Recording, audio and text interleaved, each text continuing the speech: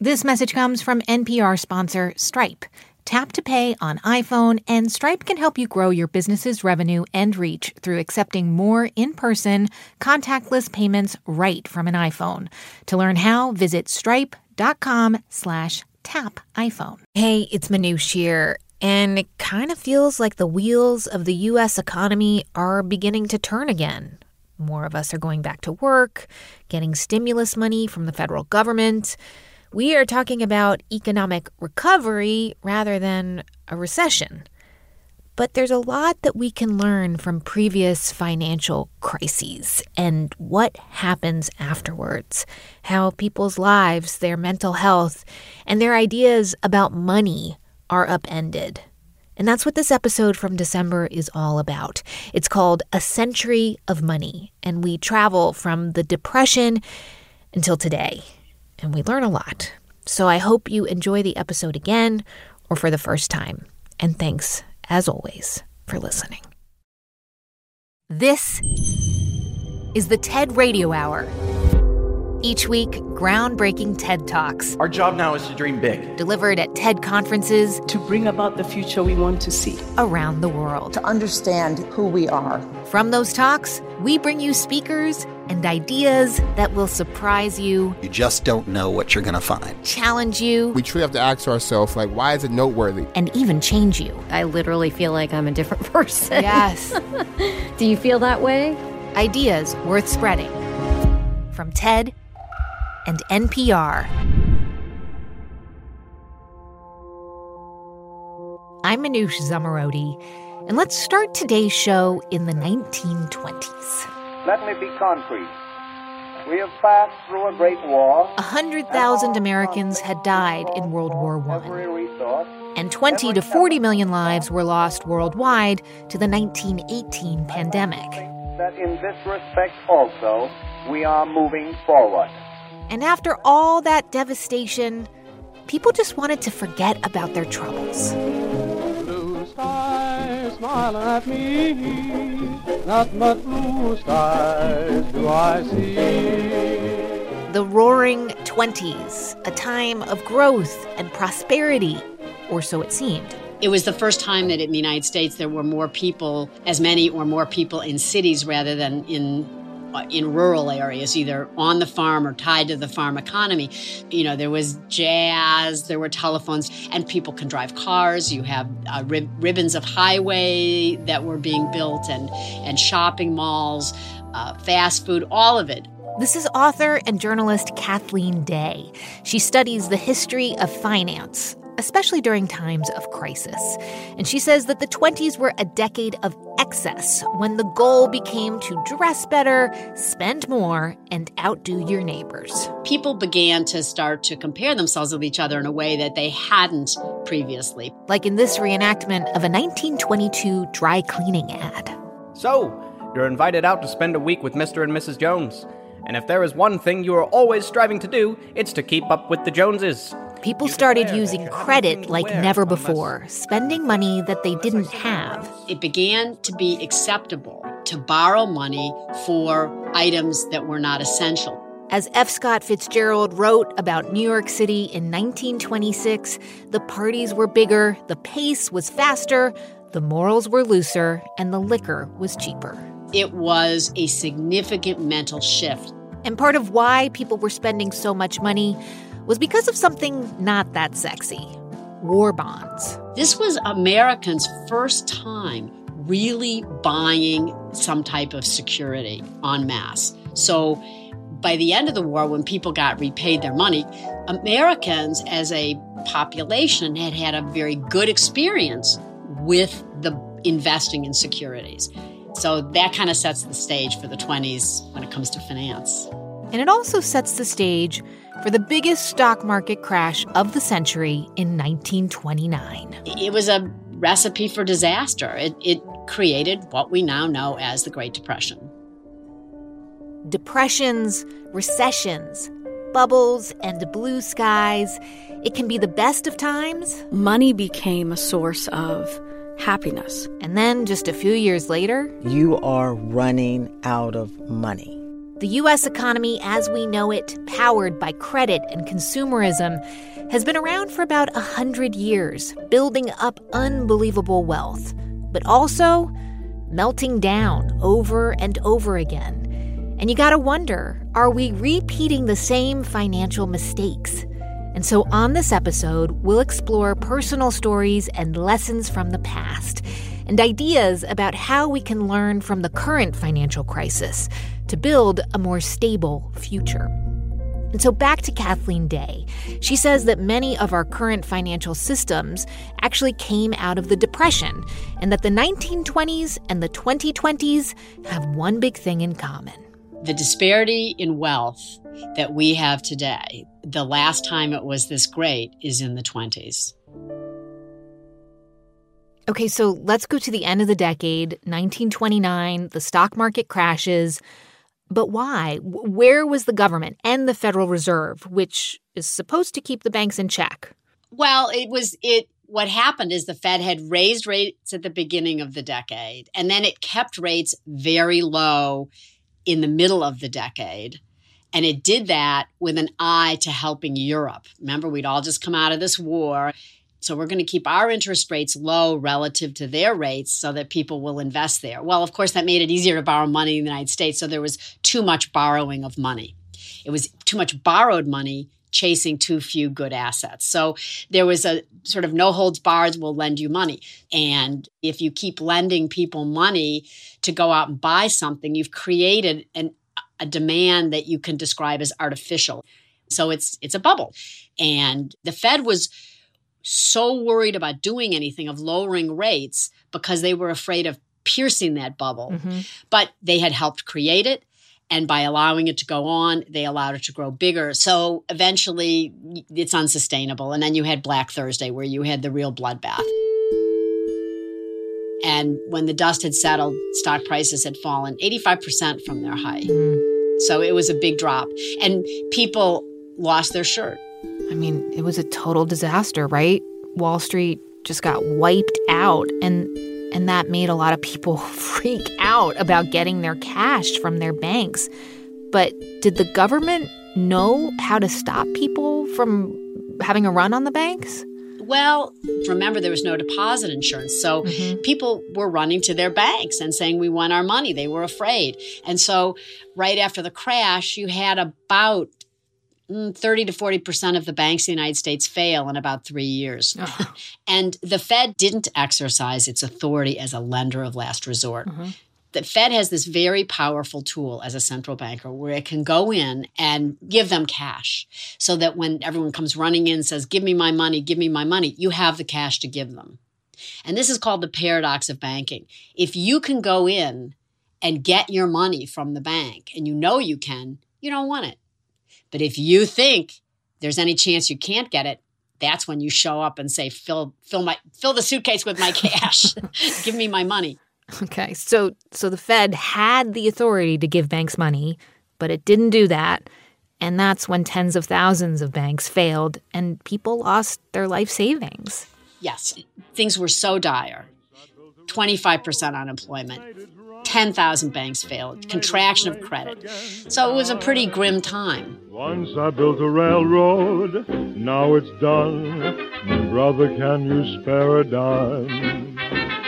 I mean, we've all heard stories about the Great Depression, which actually sound a lot like what people are going through today. Like so many people losing their jobs, being evicted from their homes, bread lines. But then 1933, right, that was kind of a pivotal moment. Franklin Delano Roosevelt, FDR, comes into office, and there's this sort of sense that the government needs to be more responsible going forward for the health of the economy. Is that right? Yes. Up until this point in the American psyche, people did not look to the federal government, the president, let's say the president and the Fed, as the keepers of the economy. So FDR coming along came into a crisis where the banks effectively, as an industry, were crippled. Ladies and gentlemen, the President of the United States. I want to talk for a few minutes with the people of the United States about banking. And so what he did is he declared a bank holiday and said, everybody just stop. You can't get your money. We're just going to take a brief breather here and let everybody calm down. This bank holiday, while resulting in many cases in great inconvenience, is affording us the opportunity to supply the currency necessary to meet the situation. So much of what happens in a crisis, not all of it, but so much of it comes from the fear of not knowing what's going on. So he comes along, and all these banks have failed. And there's been this idea of insuring deposits at banks to prevent these runs so that people won't go and run every time there's a financial problem. They won't go and run and demand their money because they know it's guaranteed. After all, there is an element in the readjustment of our financial system more important than currency, more important than gold, and that is the confidence of the people themselves. Confidence. And so this was the start of deposit insurance, like that FDIC sticker that you see on the front of a bank. And it meant that if I put my money in the bank, the U.S. government will guarantee that it's safe. And that was a big deal, right? It's a huge deal. Deposit insurance changed everything. Overnight, bank runs stopped. They stopped cold. And, the bank holiday was lifted. People had deposit insurance. It literally stopped it overnight. Now, during the 30s, you also had lots of other changes that were put in place. You had the creation of the Securities and Exchange Commission. You had standardization of accounting rules. So there were a whole series of laws put into place. And deposit insurance, while it was put in its effect is to make individuals have confidence they can get their money out of banks. But the real reason, the real purpose of deposit insurance is to keep the economy stable and prevent the kind of runs on banks that have destabilized the economy. Okay, so let's just take a pause here, though, because here we are a century later in a different kind of financial crisis, but they do keep happening. I mean, it used to be every 20 years. Now it feels like it's every 10 years. Is that why we should learn and understand what happened 100 years ago? Because we never got the lesson? And I guess if not, what does that say about the American psyche? I think one characteristic of Americans and of our culture is optimism. And there is this amnesia, and people believe things that if they thought about it just are too good to be true. So I think two things that are often key ingredients in financial crises are too much borrowed money. Instead of making good investments, people start making riskier and riskier investments, and lack of oversight by the government. Regulators forget their duty to taxpayers. That's who they're there for. They're supposed to regulate the system in exchange for the system getting those benefits. So what you really want at a time like this, and it's too bad the government can't get it together to do it, but what you want is to have some kind of relief that does not follow people forever as debt does. You want to be able to give people a means to tide themselves over during this period without then coming out of it completely drowning in debt. I mean, a pandemic is a pandemic, but the things that we keep forgetting is over using too much borrowed money, regulators forgetting their job, and people just believing things that are too good to be true. If it's too good to be true, it probably is. And I don't know whether we've learned that lesson. That's journalist Kathleen Day. She's the author of the book Broken Bargain: Bankers, Bailouts, and the Struggle to Tame Wall Street. Today on the show, A Century of Money. I'm Manoush Zomorodi, and you're listening to the TED Radio Hour from NPR. This message comes from Apple Card. You earn up to 3% daily cash on every purchase. That's 3% on products at Apple, 2% on all other Apple Card with Apple Pay purchases, and 1% on anything you buy with your titanium Apple Card or virtual card number. Visit apple.co/card calculator to see how much you can earn. Apple Card issued by Goldman Sachs Bank USA, Salt Lake City branch. Subject to credit approval. Terms apply. This message comes from NPR sponsor Charles Schwab with their original podcast, Choiceology. Hosted by Katie Milkman, an award-winning behavioral scientist and author of the best-selling book How to Change, Choiceology is a show about the psychology and economics behind people's decisions. Hear true stories from Nobel laureates, historians, authors, athletes, and more about why people do the things they do. Download the latest episode and subscribe at schwab.com/podcast or wherever you listen. It's the TED Radio Hour from NPR. I'm Manoush Zomorodi. And on the show today, a century of money. We heard about how buying on credit and making risky investments became the American way in the 1920s. Let's fast forward now to an example of that legacy in this century. The housing bubble of the early 2000s, and a story about what happened to one family when that market began to go south. We're living in a time where people can have everything that they want if they can make a payment. People get trapped in that. This is Tammy Lally. And I am a money coach. Okay, but Tammy, you weren't always a financial advisor, right? Like before that, you had your own financial issues. When you were growing up, what was the story around money? That it was scarce. I grew up with a single mom with 3 children. I was the youngest in a predominantly Catholic town in 1975. I was the kid of a domestic worker, and I lived in a neighborhood that was an upper-class neighborhood, so doctors, lawyers, and I went to school with their children. So my brothers and I really didn't know what we didn't have until we were told, by the kids. Yeah. But what happened to me then was that I internalized it to believe that there was something wrong with me. And the shame never went away. Money became a source of happiness.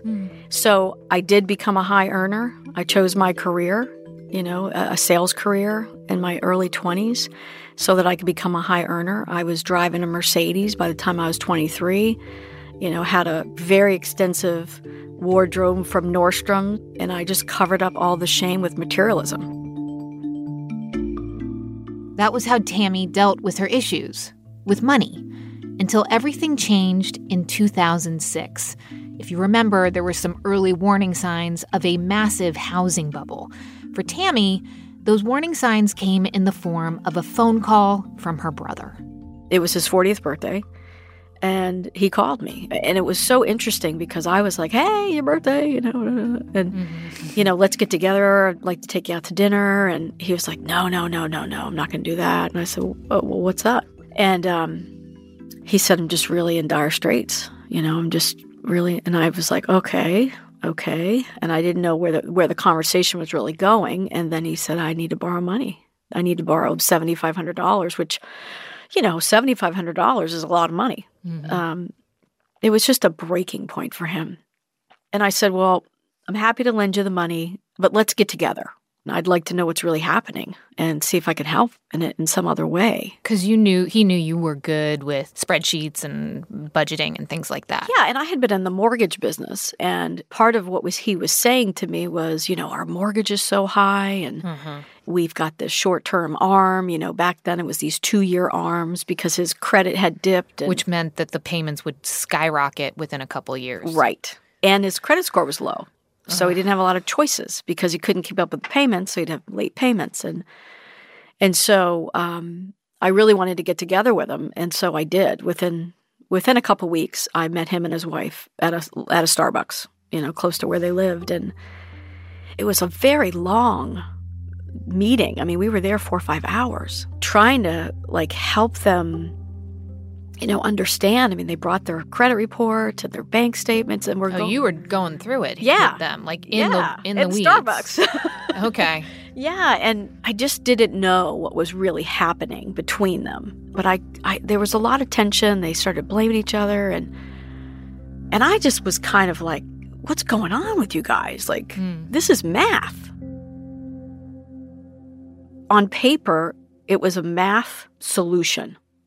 Spend less, earn more. But there was no way that those two could have done that. with their emotional, mental capacity, because we all hide from our family.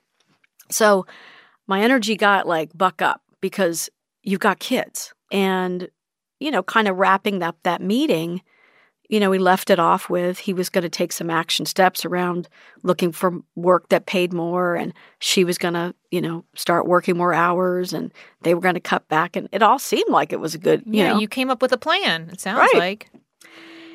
And that turns out to be the last time I saw him. Tammy continues her story from the TED stage. 2 months went by when I received a call. Tam, I have bad news. Keith committed suicide last night.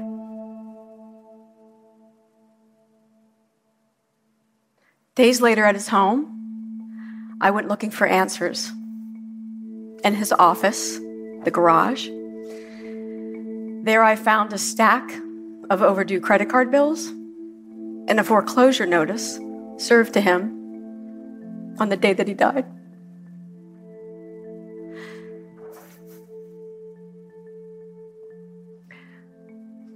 My brother left behind his beautiful 10-year-old daughter, his brilliant 18-year-old son, weeks before his high school graduation, and his wife of 20 years. How did this happen? My brother was caught in our family's money shame cycle, and he was far from alone in this.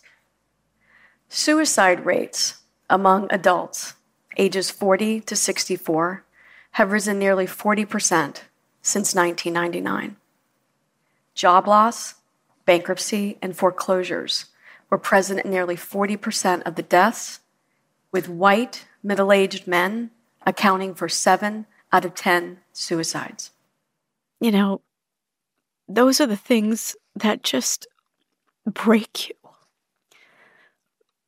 This was about money. I knew it was. I knew it was about shame. And, just...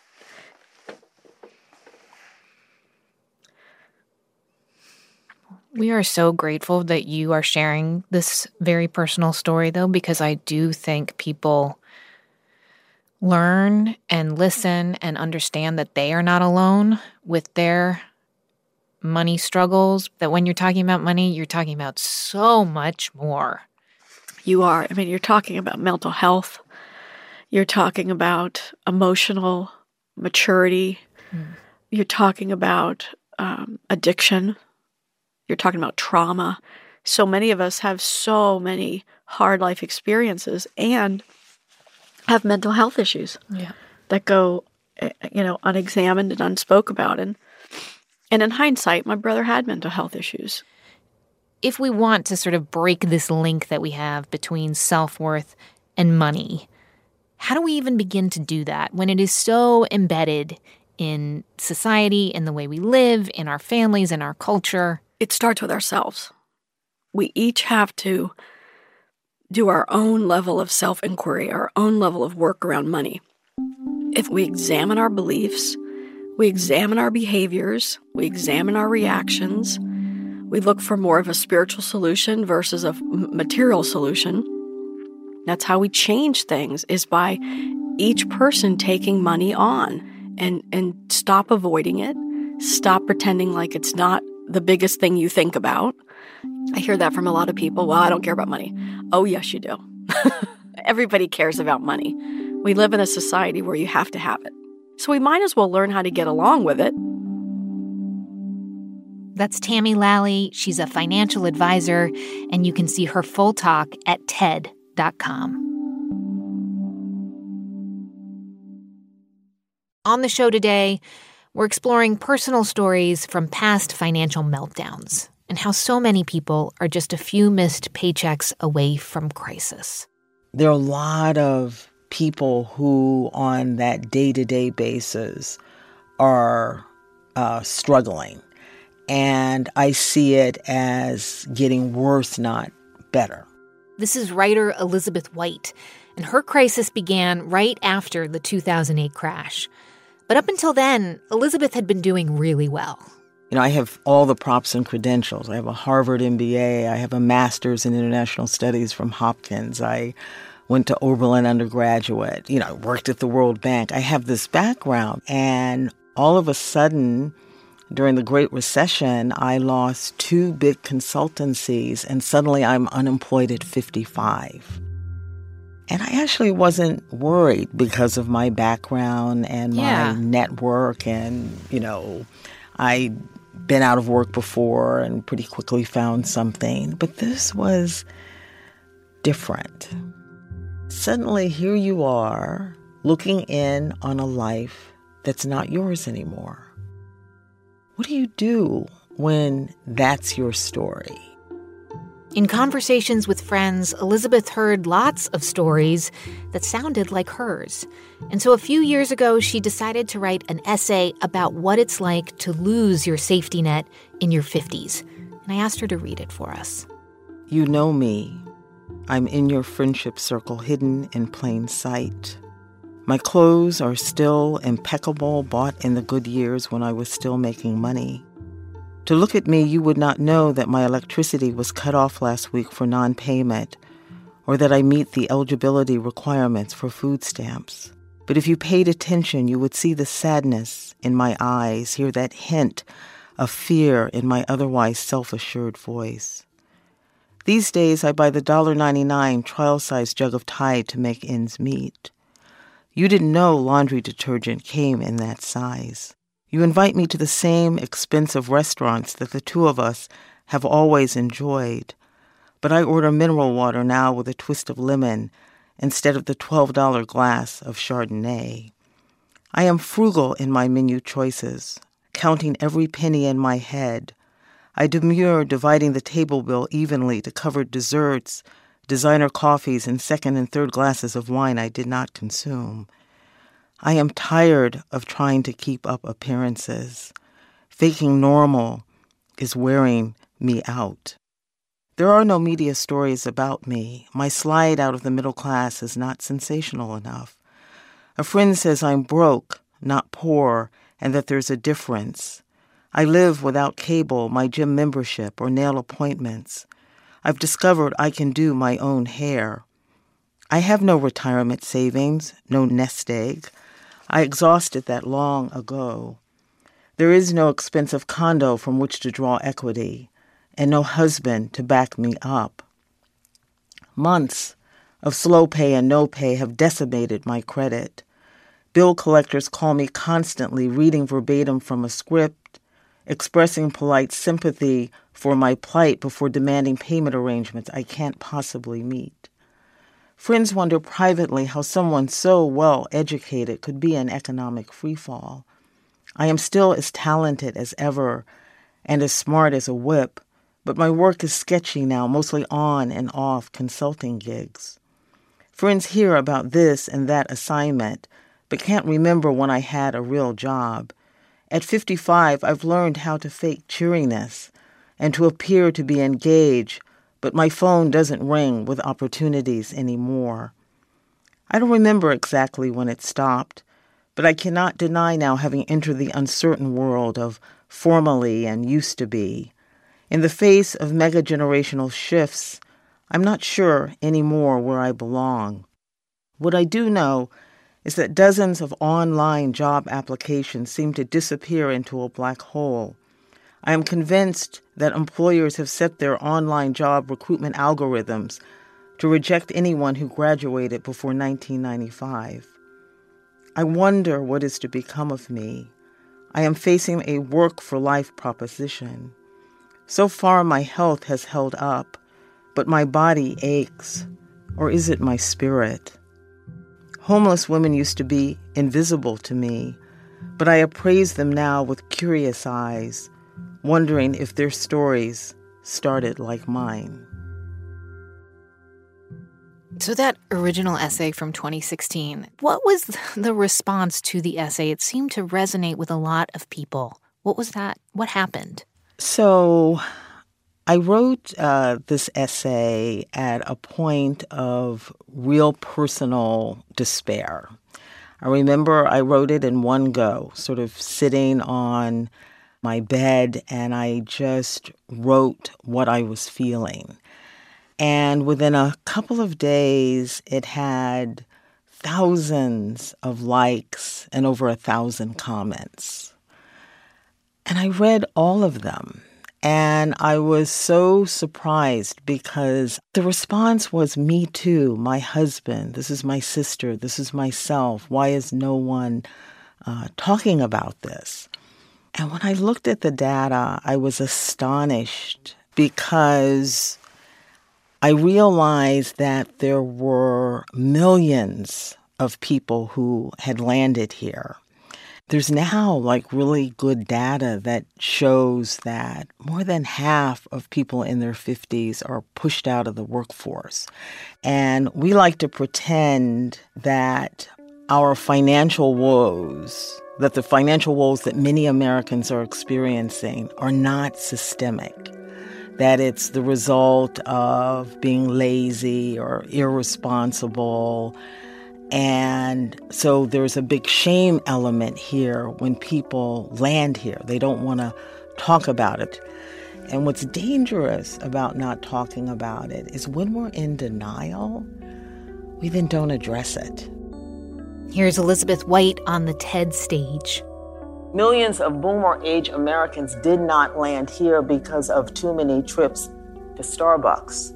We spent the last 3 decades dealing with flat and falling wages and disappearing pensions and through-the-roof cost on housing and healthcare and education. It used to not be like this. We all remember the 3-legged retirement income stool, savings and pension and Social Security. Well, that stool has gone wobbly. Take savings. What savings? For many families, there's just nothing left to save after the bills have been paid.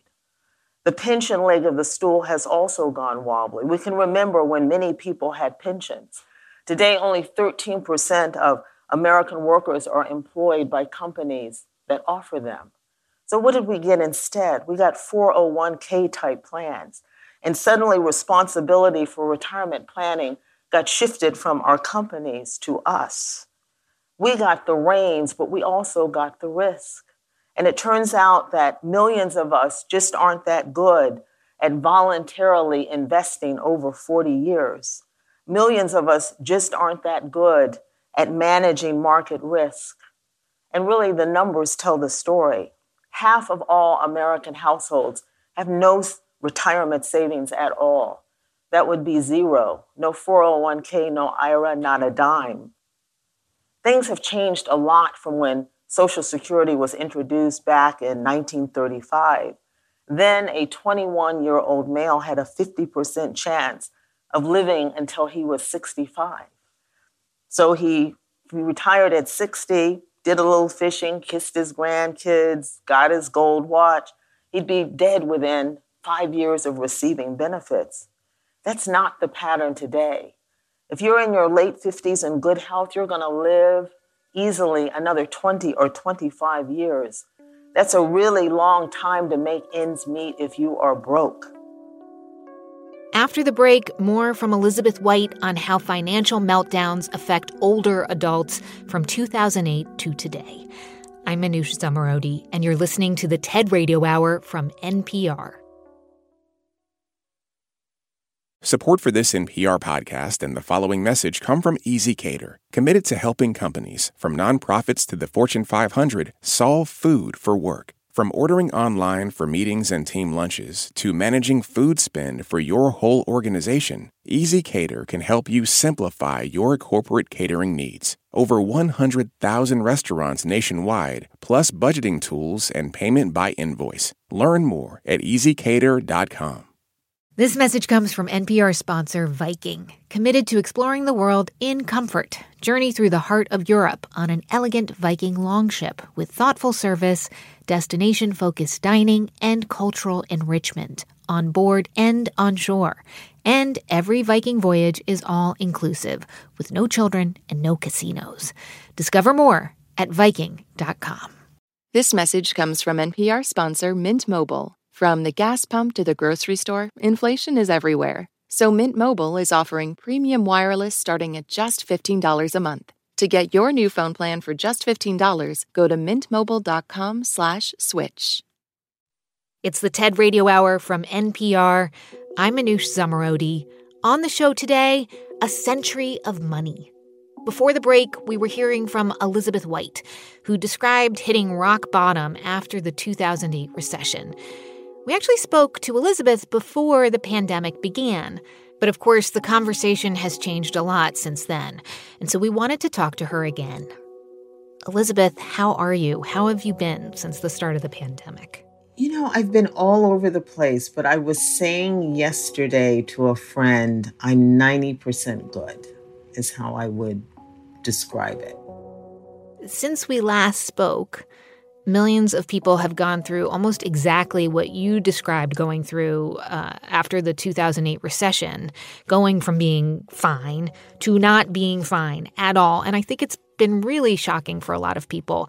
Have you been hearing stories about what is happening, especially for older people right now? I definitely still hear from people who still write, and I've done some writing myself about this.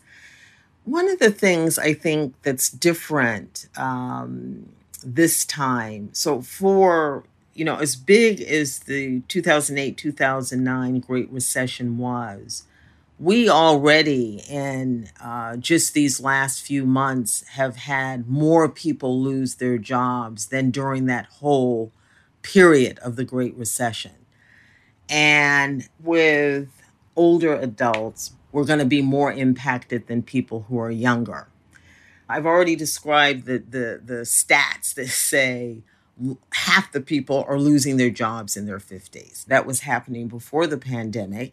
Only 10% of those workers will ever get a job again with pay that's commensurate with the job that they left. So I always think now when I see, when we used to go to the gym and you'd see someone at the front desk, an older worker, or you see somebody suddenly, bagging groceries somewhere. They're maybe not there because they want to be. All of these people didn't suddenly become incompetent in their 50s when they get pushed out of the workforce. The crisis with jobs is not just jobs. We have a good jobs crisis. That home health aide taking care of somebody's 87-year-old mother makes $17,000 a year on average. She has no child care, often no health care, no hazard care. So you can be employed, but then you can't barely support yourself. You have turned your experience essentially into an expertise in helping older people face economic disasters. But the safety nets that you're talking about, the ones that have gone away, they are not age specific, right? Yeah, so this is not a pesky little boomer problem. Gen Xers are not going to have pensions either. Millennials are definitely not going to have pensions. Everybody is facing higher cost in housing and health care. So boomers, we're just first going up this hill, looking out into the future of what will it mean to be an older person in America. So kind of all of this, I think it is ripe now to have this conversation, to address things that the pandemic revealed, but were always there. That's writer Elizabeth White. Her book is called 55, Underemployed and Faking Normal. You can find her full talk at TED.com. So Elizabeth just mentioned that the U.S. doesn't have a jobs crisis right now. It really has a good jobs crisis, which means that a lot of people can't earn enough to afford the very basics. And so maybe we need to ask a bigger question, like what responsibility do employers, especially big corporations, have to their lowest paid workers? For our next speaker, that question is key to building a more stable economy. Can you please introduce yourself and tell us what you do? I am Abigail Disney, and I am a filmmaker, and I guess you would call me a philanthropist and an activist. Okay, wait. So Abigail Disney. Yes, Disney. Like yes, that Disney. That one. Yeah. What is your connection to Disney World, Disney films, Mickey Mouse, all those things? So my grandfather was Roy O. Disney, who was Walt Disney's brother. They co-founded the company together in the 1920s. My father was Roy E. Disney, who was at the company for, 50, 60 years, most of his adult life, as different things, including the co-chair of the board. Abigail never worked for the Disney Corporation herself, but she is a shareholder. And growing up, Disney was a big part of her life. It was very much my upbringing, and I did ride with my grandfather on the first boat and the first small world ride, so that was awesome. Oh my God, I'm going to tell my mother-in-law that. She's going to die. That's like her favorite thing ever. Abigail Disney picks up the story in her TED Talk. 2 things I remember the best about going to Disneyland with my grandfather. The first thing was he always gave me a stern warning that if I ever sassed anybody who worked there, I was in deep doo-doo when we got home. He said, these people work really hard, harder than you can imagine, and they deserve your respect. The other is that he never walked by a piece of garbage inside of Disneyland or anywhere else where he didn't bend over to pick it up. He said, no one's too good to pick up a piece of garbage. In Grandpa's day, a job at Disneyland was not a gig. A person could expect to own a home, raise a family, access decent health care, retire in some security on just what he earned there at the park. Mind you, Grandpa fought the unions, and he fought them hard. He wasn't an angel, and everyone wasn't well and fairly treated across the company, something that's well known. But I think, in his core, he had a very deep commitment to the idea that he had a moral obligation to every human being that worked for him. That actually wasn't such an uncommon attitude for CEOs of the day. What's really fascinating to me is that you say, in your grandfather's day, people who worked at Disneyland had a secure job. They could expect a comfortable life. Right. Well, it has to be, first of all, put in the context of, look, there were no people of color working there. And women couldn't have any of the jobs that the men had. So let's be very clear that I'm not talking about some halcyon time where everything was fine. But in that time, a person, even the people who were sweeping the sidewalk in those days, had a salary. And with that salary came, a retirement plan, sick days, health care, and all of the things that we associate with a thriving middle class. And one by one, at Disney and everywhere else in the American economy, those things were stripped away. And I went to Disneyland once in my 30s and, kind of gave them my special card that has my name on it that gets me free tickets. And there was one employee in the guest services window who handed me back my card and my tickets and a note saying, you have to help us. Did you know what he was referring to? Yeah. Oh, yeah. I did. I didn't want to believe it at first either, but they weren't exaggerating anything. And when I sat down with people in a room full of 25 people and I asked how many of you were on food stamps and every hand in the room went up, I wanted to throw up on the spot. I was so angry. When my grandfather died in 1971, a new mindset was beginning to take hold of the American and eventually the global imagination. Jiminy Cricket got shown the door by economist Milton Friedman, among others, who popularized the idea of shareholder primacy. Milton Friedman's pivotal op-ed in the New York Times was followed by decades of concerted organizing and lobbying by business-focused activists, along with a sustained assault on every law and regulation that had once held businesses' worst impulses in check. And soon enough, this new mindset had taken hold across every business school and across every sector. Profits were to be pursued by any means necessary. Unions were kneecapped. Taxes were slashed, and with the same machete, so was the safety net. The bottom line is that everything that turns a gig into a livelihood was stripped away from an American worker. Job security, paid sick days, vacation time. all of that went away, even as the wealthy saw their net worths bloat to unprecedented and, yes, unusable levels. Abigail, you are now one of the most outspoken critics of the Disney Corporation, the company that bears your name. And you say it's because of how much things have changed. Like today, the workers at the parks, they're no longer salaried, they're paid by the hour. I read that most of them make as little as $10 or $11 an hour. And a lot of the benefits were, as you say in your talk, stripped away. Exactly. Disney, like every other company, messes around with people's hours when they're an hourly worker. So they really try to keep the least number of people possible working enough so they qualify for healthcare. And so what is your view, of what happened? So a lot of laws were passed, regulations were taken away, tax laws were changed to sort of support these skyrocketing compensation packages and all of that. But I believe, even though we need laws to get ourselves back to a better place, a better balance anyway, what really shifted was norms.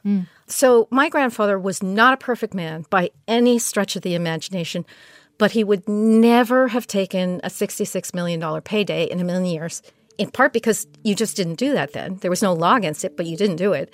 And partly because if he looked at his workers and they didn't have enough money to put food on the table, I just cannot imagine a universe in which he would have said that was fine with him. And, that's not special to my grandfather. That was how CEOs rolled. There were bad actors and there were terrible people, but the norms at the time were so different.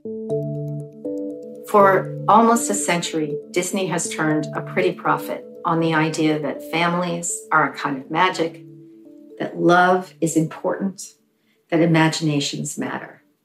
That's why it turns your stomach a little bit when I tell you that Cinderella might be sleeping in her car.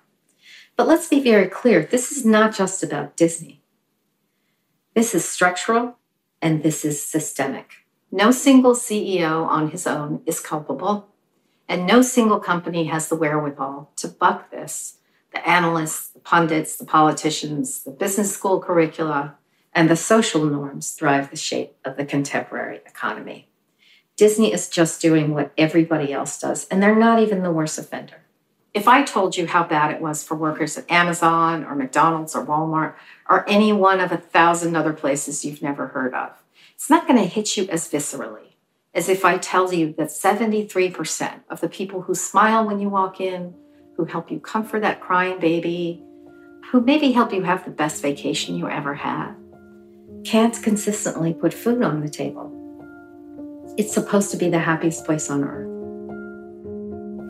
So because of the pandemic, the Disney parks have let go of tens of thousands of workers. Yeah, 28,000. What are your thoughts on that?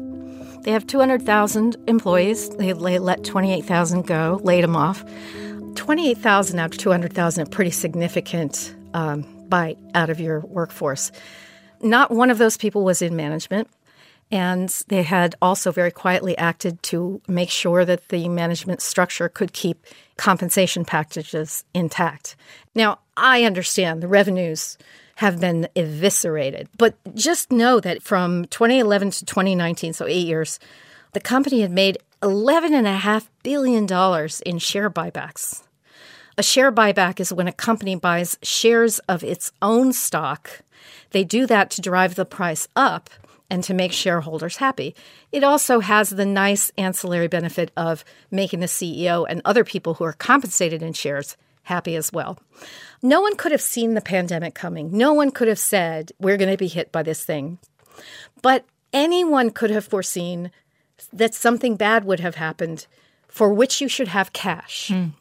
So this company went from historic profitability and the happiest shareholders on earth to less than a year later laying off 28,000 people and pleading poverty. Okay, so let's talk about what you would like to see happen. I mean, we started this episode with a crash course in the Depression in the 1920s and understanding what radical changes came out of that with the government, with the way we think about money. And I just want to ask you, we've had now a century of these lessons.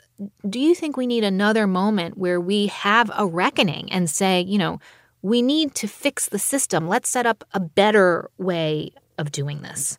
So what I want to see happen is if I'm a CEO, and I know that some of my workers are on food stamps or going to food pantries, I want to be ashamed of myself.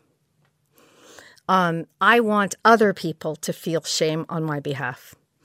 The fact that that's not happening says that the CEO considers himself to be of a class and even a species different and distinct from the people who do the hardest work at the company.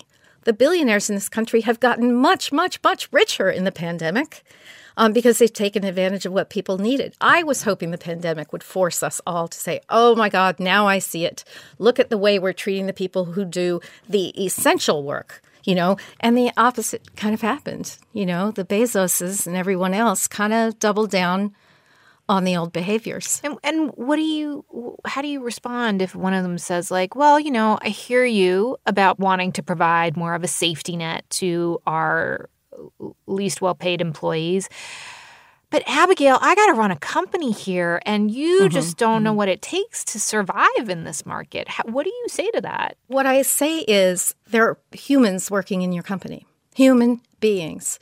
They have all the same needs and desires that you have. You have to treat them with the dignity you would want to be treated with yourself. That's just the starting point. Then go make all the profit you want to make. But if your business plan starts with exploitation and you can't get to profitability without doing that, then you need to go get another business plan. If you really care about your employees, Jeff Bezos, I'm talking to you right now, you should pay them well and maybe make less money and make sure everybody else is making more. They're your fellow human beings, after all. All they want is lives of dignity. That's Abigail Disney. By the way, shortly after we taped this interview, Disney announced that they're laying off another 4,000 workers. You can find Abigail's full talk at TED.com. Thank you so much for listening to our show this week about a century of money.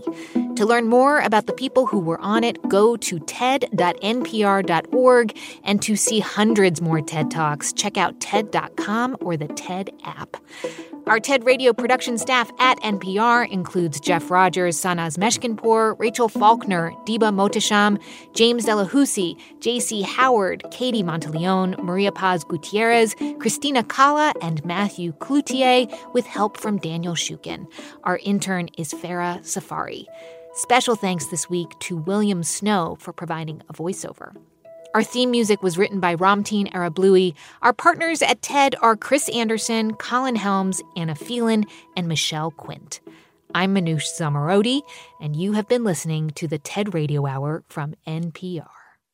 This message comes from NPR sponsor VCU Massey Comprehensive Cancer Center, who, as an NCI-designated comprehensive cancer center in the country's top 4%, is unconditionally committed to keeping loved ones in their lives. MasseyCancerCenter.org/comprehensive.